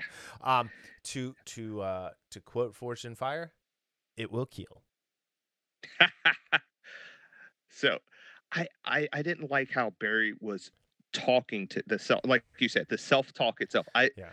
I didn't mind what he was saying. I had a problem with him actually saying it like Yeah. out loud. Yeah. It would have been better. And again, this sounds like a trope because movies use this a lot, but it would have been similar to Superman when again that scene where he's Jor-El and Jonathan are Mm-hmm. they're going back and forth. I love that. That gave me chills when I saw that. It Just was by great. listening to I what they're doing, loved it it. was great. Yeah. A scene like that works better if the person is hearing, whoever that person is that said that to them in their heads instead of saying it out loud themselves. So Right. that took a little bit away from me in that in that Yeah. in that regard in that scene itself where it could have been so much more powerful. Mm-hmm. It just came off as like, Yeah, it you're a wiener. didn't quite work for me. So Go back to the Teen Titans Wally West. Wait, no, yeah. Bart Allen. Yeah, and then So and again going back like or an apocalypse. I keep saying that dark side, and it well the side's like, I told you he was gonna so fail. so here's the thing. I feel like Dark Side should have been in there watching Steppenwolf's head land, most of his head and his body land on the ground. Um, I feel like though, because there probably aren't going to be any more of these. Oh, holy crap. Hold on. So, because there aren't going to be any more of these, they should have cut that out with Darkseid and Desaad and Granny Goodness and all of the all of the Terra Demons. Hey, real quick, this has nothing to do with basketball. Oral Roberts becomes the second 15 seed ever to go to the Sweet 16 after beating number 7 Florida. So, Oh, wow. yeah. Anyway, sorry. Um, dude. Anyway, so yeah, I don't know. I just feel like they should not have included that if there's not going to be any more of these. Now, if they want to continue this without Zack Snyder, great. Find a really good like actiony storyteller. James Wan, Yes. I think, might be a good candidate for this. Honestly, if you give her a writer, Patty Jenkins can direct this. Just she needs someone else writing it, George Lucas Yes. style. I mean, George Lucas can come up with the story, but like have someone write the teleplay and then someone direct. I Right. think Patty needs someone who can come up with the story, someone to write the teleplay, and then she can direct because I think that's where her strength lies. Um, but yeah, I like, if they're not going to do that, they shouldn't have left it in. And then as they were all like getting on top of the nuclear smokestack, um, lifting Batman up like a dad pulling a kid out of a pool made me laugh. that watching it the second time, that I did chuckle at that. Like everybody else is just like, dude, where you been? And then Um, Batman's oh, just like, one thing, there was a scene when they were fighting their way through downtown, you know, East radiation Russia, where the Batmobile is jumping, Wonder Woman's jumping, Flash is in there, Cyborg is flying, and Aquaman is jumping, and it was like a freeze frame. That also made me throw up in my mouth, just like it did in Avengers: Age of Ultron when they did the same thing, and just like the A-Force scene in Endgame. yes. When I So saw that scene, I immediately thought Age of Ultron. I took a picture of it and sent it to you. I was like, "This is crap." Yeah. When you said it, I knew what you were talking about. Like I knew exactly what you were talking about. Where you're like, "There's this scene." I was like, "I know what he's talking about," because I Yep. thought the same thing. Yep. And there was some great action in there in that scene. Mm-hmm. There's still some issues with the coloring, but I liked it better than Joss's version Yeah. with the coloring. It just seemed, for me, it flowed better. Well, Joss But had then, that weird pink sky, yeah, it and was, yeah, again, it was oversaturated. yeah. I hate the Terra Demons or Parademons, not Terra Demons, the Parademons. I hate them in both versions. I think they look Mhm. stupid. They look too human. Like the mix of like they're kind of like Brundlefly, from The Fly, with the Jeff Goldblum version. Mhm. But yeah, it's just like I don't know. I will say so this ends right with them standing tall, um, and I would have been okay if it just ended right there. Yes. So we get two parts of an epilogue. The first part is Joe Morton's voiceover, which was really cool, and kind of seeing where everybody's going. Um, you know, Vic is doing his thing. He puts the analog tape recorder magically back together, and the tape, literal tape with magnetic tape, um, in there back together magically. Um, So what I was going to ask you, I was like, is he like technokinetic or whatever in uh, that regard, I or guess. I mean, I don't ever remember that being one of his powers. Um, but it would have I'm actually made also more. not infallible in my Teen Mhm. Titans knowledge, Yeah. so I was gonna say it would have made more. Well, one, it would have been made much more sense if it was an MP3, like you said. But it would have made more sense if he would have gotten the information off of the magnetic tape. Or yeah. I like, still think it should okay, have like who well like okay, here's the thing though. A scientist like Silas is not going to use a magnetic tape player because no, he's not. he's going to constantly be recording and putting things on tape, and he's going to have to carry a bag of those micro cassettes around. Yeah. I have to tell you, I have like 50 of those things in my steamer trunk from my journalist days. Of those little tapes, I have 3 of those tape players because they constantly broke. Before I found a brand that I liked, and I kept one in my office, I kept one with me at all times, and I kept one in my bag. Um, so there's that. But yeah, I don't know. I thought it was cool. Uh, the Martian Manhunter. Oh wait, no, that didn't happen yet. It should have just everything should have just ended when Soups started to strip down and we saw the black and silver Raiders Superman color scheme. Yes. So And again, I love again, we're talking about Joe Morton here. yep. I love his voiceover and how we see the team, kind of doing their own thing. Mhm. And I would have been fine with it ending there when Superman, is in the alley and then pulls open his shirt. Yes. Instead, we get, we get a different post credit with, the same post credit with Lex Luthor and Deathstroke, but with a different outcome. Right. And I'm assuming that was going to be the thing if they were going to do a bat flick.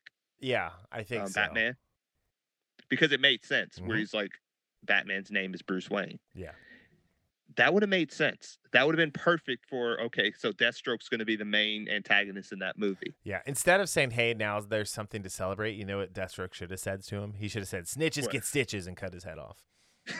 That would have been awesome, actually. And then we get a scene that even the first time I saw it, I liked it, but I was like, why is this in here? Are you talking about the nightmare scene? Yes. Okay, so I call that epilogue 2, and my note literally says, "Cool concept, but barf."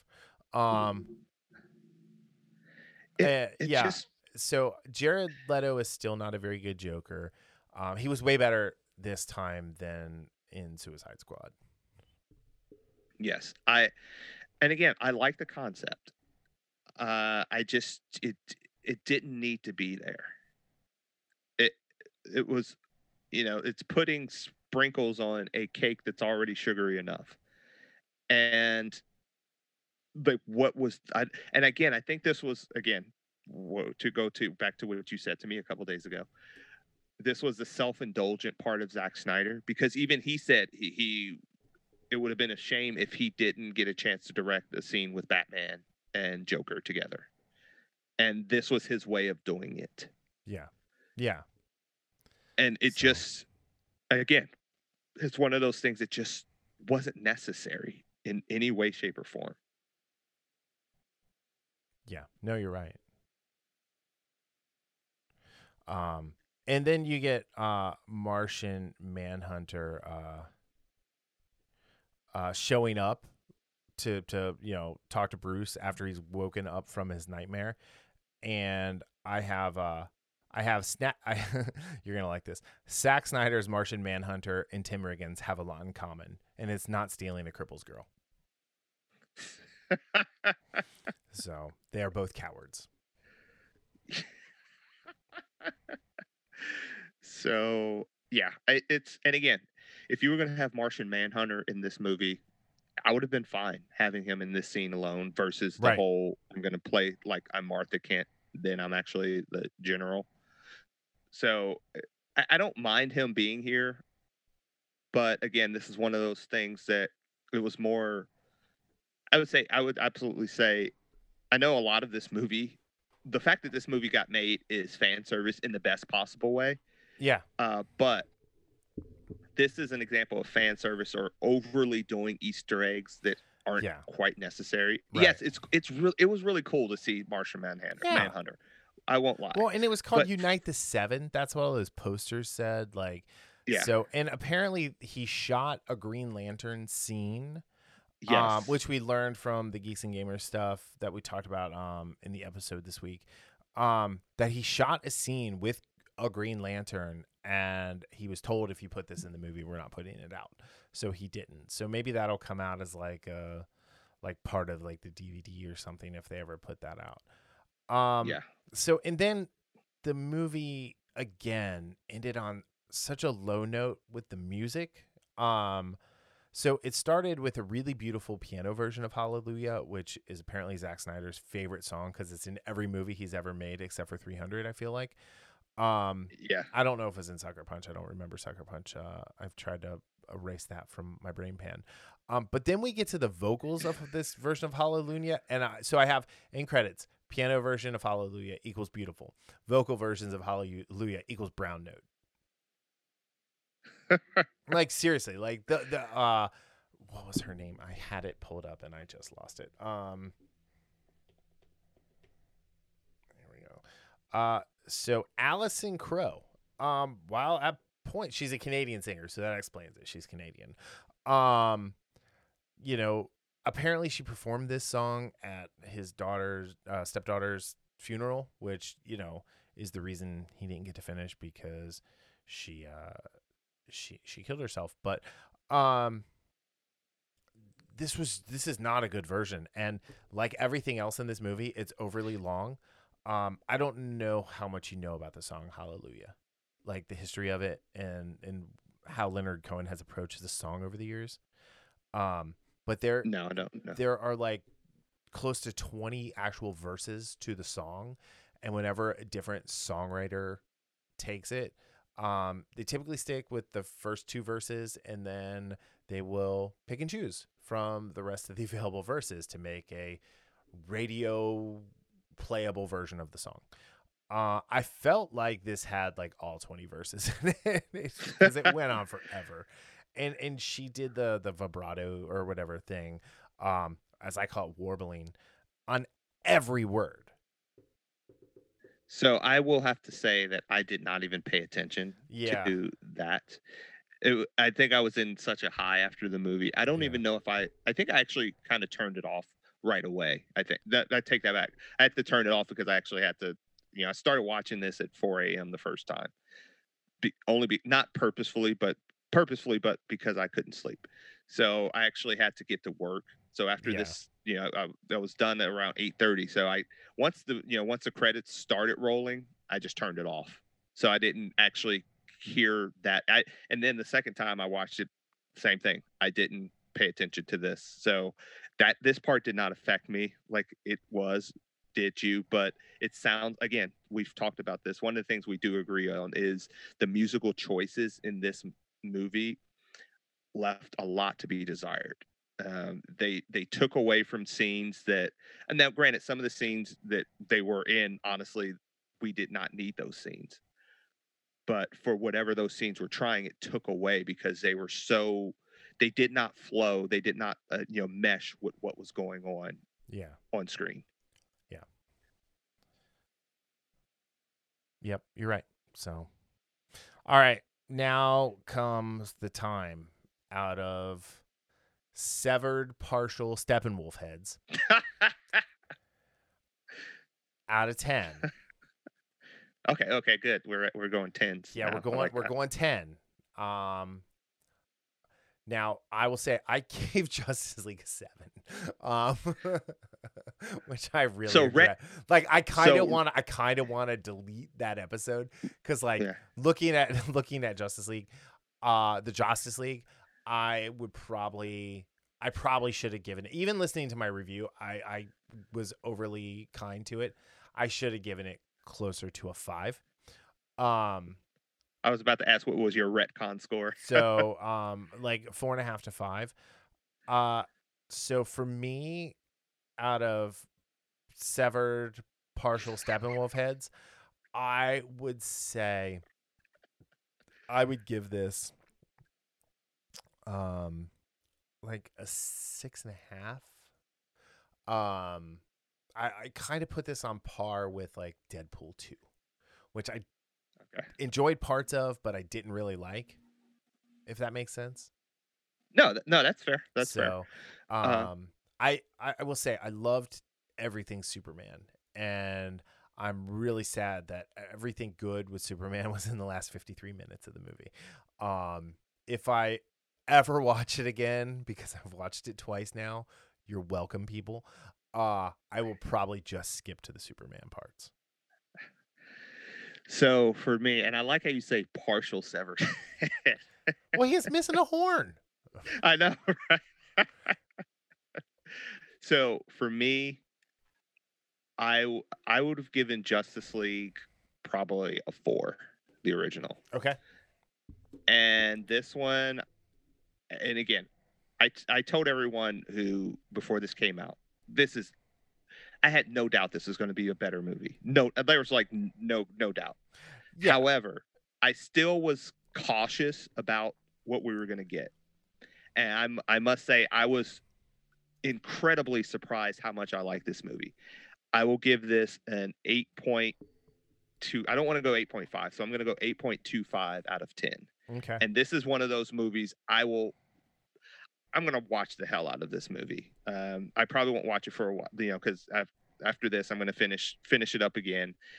And because it's a 4-hour movie, I might every now and then just, hey, let me watch part 1 of this, then let me watch part 2 of this, or 3, because Yeah. 4 hours is a lot. That's a lot of movie, and again, I would have liked this a lot better. Not liked it a lot better, but it would have been easier to watch over again if they cut out 30, 40 minutes of it. If this was closer to the 2 hour and 45 to 3 hour and 20 minute range. Yes. This would like I can I'm not going to go through right now because we're coming up on 2 hours for this overly bloated, self-indulgent podcast. But hey, we're going with the source material here. But I like, there's a solid hour that I could go through and like pick what I would cut out to get down to 302. Yeah, they're like one after my first. And that's not viewing, saying I'm just going to cut the Flash out because I hate him, but like in this movie, which is sad because I love the Flash. He's one of my favorite characters. No, I will say, like, when I first finished watching it, my thought was, as much as I loved it, I was like, they probably could have cut out, and without me kind of thinking of the scenes themselves, I said they probably could have cut out 30 minutes of this movie, and it would have been a tighter movie. So I absolutely can see where you could say, hey, we could cut out this, and I'd say at least half of those, maybe even more, I would agree with. Yeah. So, but again, I'm extremely surprised how much I like this movie. Yeah. And again, I had to watch it a second time because I was like, okay, is this just the adrenaline from watching it the first time that I liked it so much, or do I actually really like it this much? Yeah. So, and I thought, the first time, again, that's like scenes like when you think about Infinity War and Endgame, it's the same thing. It's like, I know this was good. I know I liked it, but did I like it as much as I really thought I did? And I did. I love this movie. So yeah, I will be watching it again and again. Cool. Yeah, I don't know. I mean, like, I think the kid, she'll probably watch it at some point. It's rated R. It's rated R because they say the F word like 3 times, and I think that's about it. Maybe because Steppenwolf gets beheaded. But yeah. Oh, and to your point, the saddest thing about it is where it looks like we probably won't get Henry Cavill as Superman again. No, but we might get him as Captain Britain, which means we might get an which means we might get an Excalibur movie, which would make me happy. But we need mutants before that can happen. So yes, that would be awesome. Anyway, all right, I've come to where we want you, Henry. No, Warner's doesn't know what they're doing. Just keep making Witcher's TV shows. Yes, that too. Don't do 8-episode Witcher seasons. Do 10-episode Witcher seasons, and do 1 season every 8 months. We'll be good to go. Yes, we're not asking for much here, Henry. Yeah, Daryl likes his ovaries exploding, dude. We need more Henry Cavill. Do you have a Anna That Star Wars Girl esque latex super simp Henry Cavill outfit that you like to put on? No, I don't. Do you have a heart tattoo with HC on it?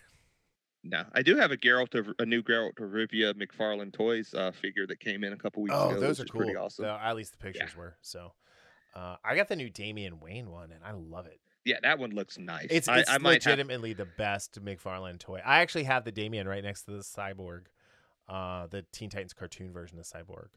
So yeah, I was debating on getting that because when I actually looked at it, I said that looks like one of the best figures I've seen. Like not having it at hand, but just looking at it. Yeah, my Batman Beyond will be here soon, so that's exciting too. Anyway, all right. On that note, thank you all for listening again to our self-indulgent, now almost 2 hours on the Nose podcast review of the Zack Snyder cut of the Justice League. Zack Snyder cut of the Justice League. The Sack, not Zach. Sack. He's Zack Snyder again. You know, he didn't have to do a lot to like really get this right, and he did too much and got it wrong. I would say that to wipe the taste out of our mouths from the 2017 version, he just had to go with most of what he did, his vision. And he did that. He got that right. And he didn't do, I think it could have been better because there was some self-indulgence there. Mm-hmm. But overall, I think he did a fantastic job of wiping from my eyes and my mind what we got in 2017. So I wonder if like the ultimate cut of BVS, if this will be the only version on YouTube or on HBO Max. I didn't know that the ultimate cut was the only version on there. Yeah, it's the only one on there now. So, all right, we're over 2 hours. Bye. See ya. No, actually, thank you guys for listening. Let us know what you thought of the Snyder Cut if you're listening at this point. If you are listening at this point, email me at Brian@InfamousPodcast, and I'll send you something cool. All right. That's it. Later. Bye.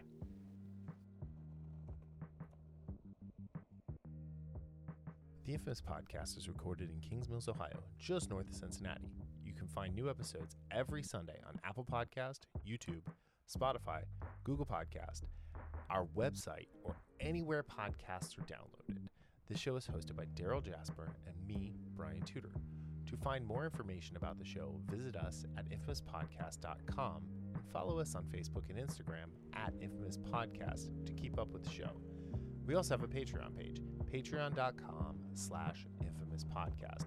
We have some great rewards for our patrons and are looking for help to grow the show to bring you more of the content you want to hear. Music for this podcast is provided by Michael Henry from meetmichaelhenry.com. So, whenever you're listening to us, have a great day, night, evening, weekend, whenever it is, and we'll see you next time. Thanks for listening.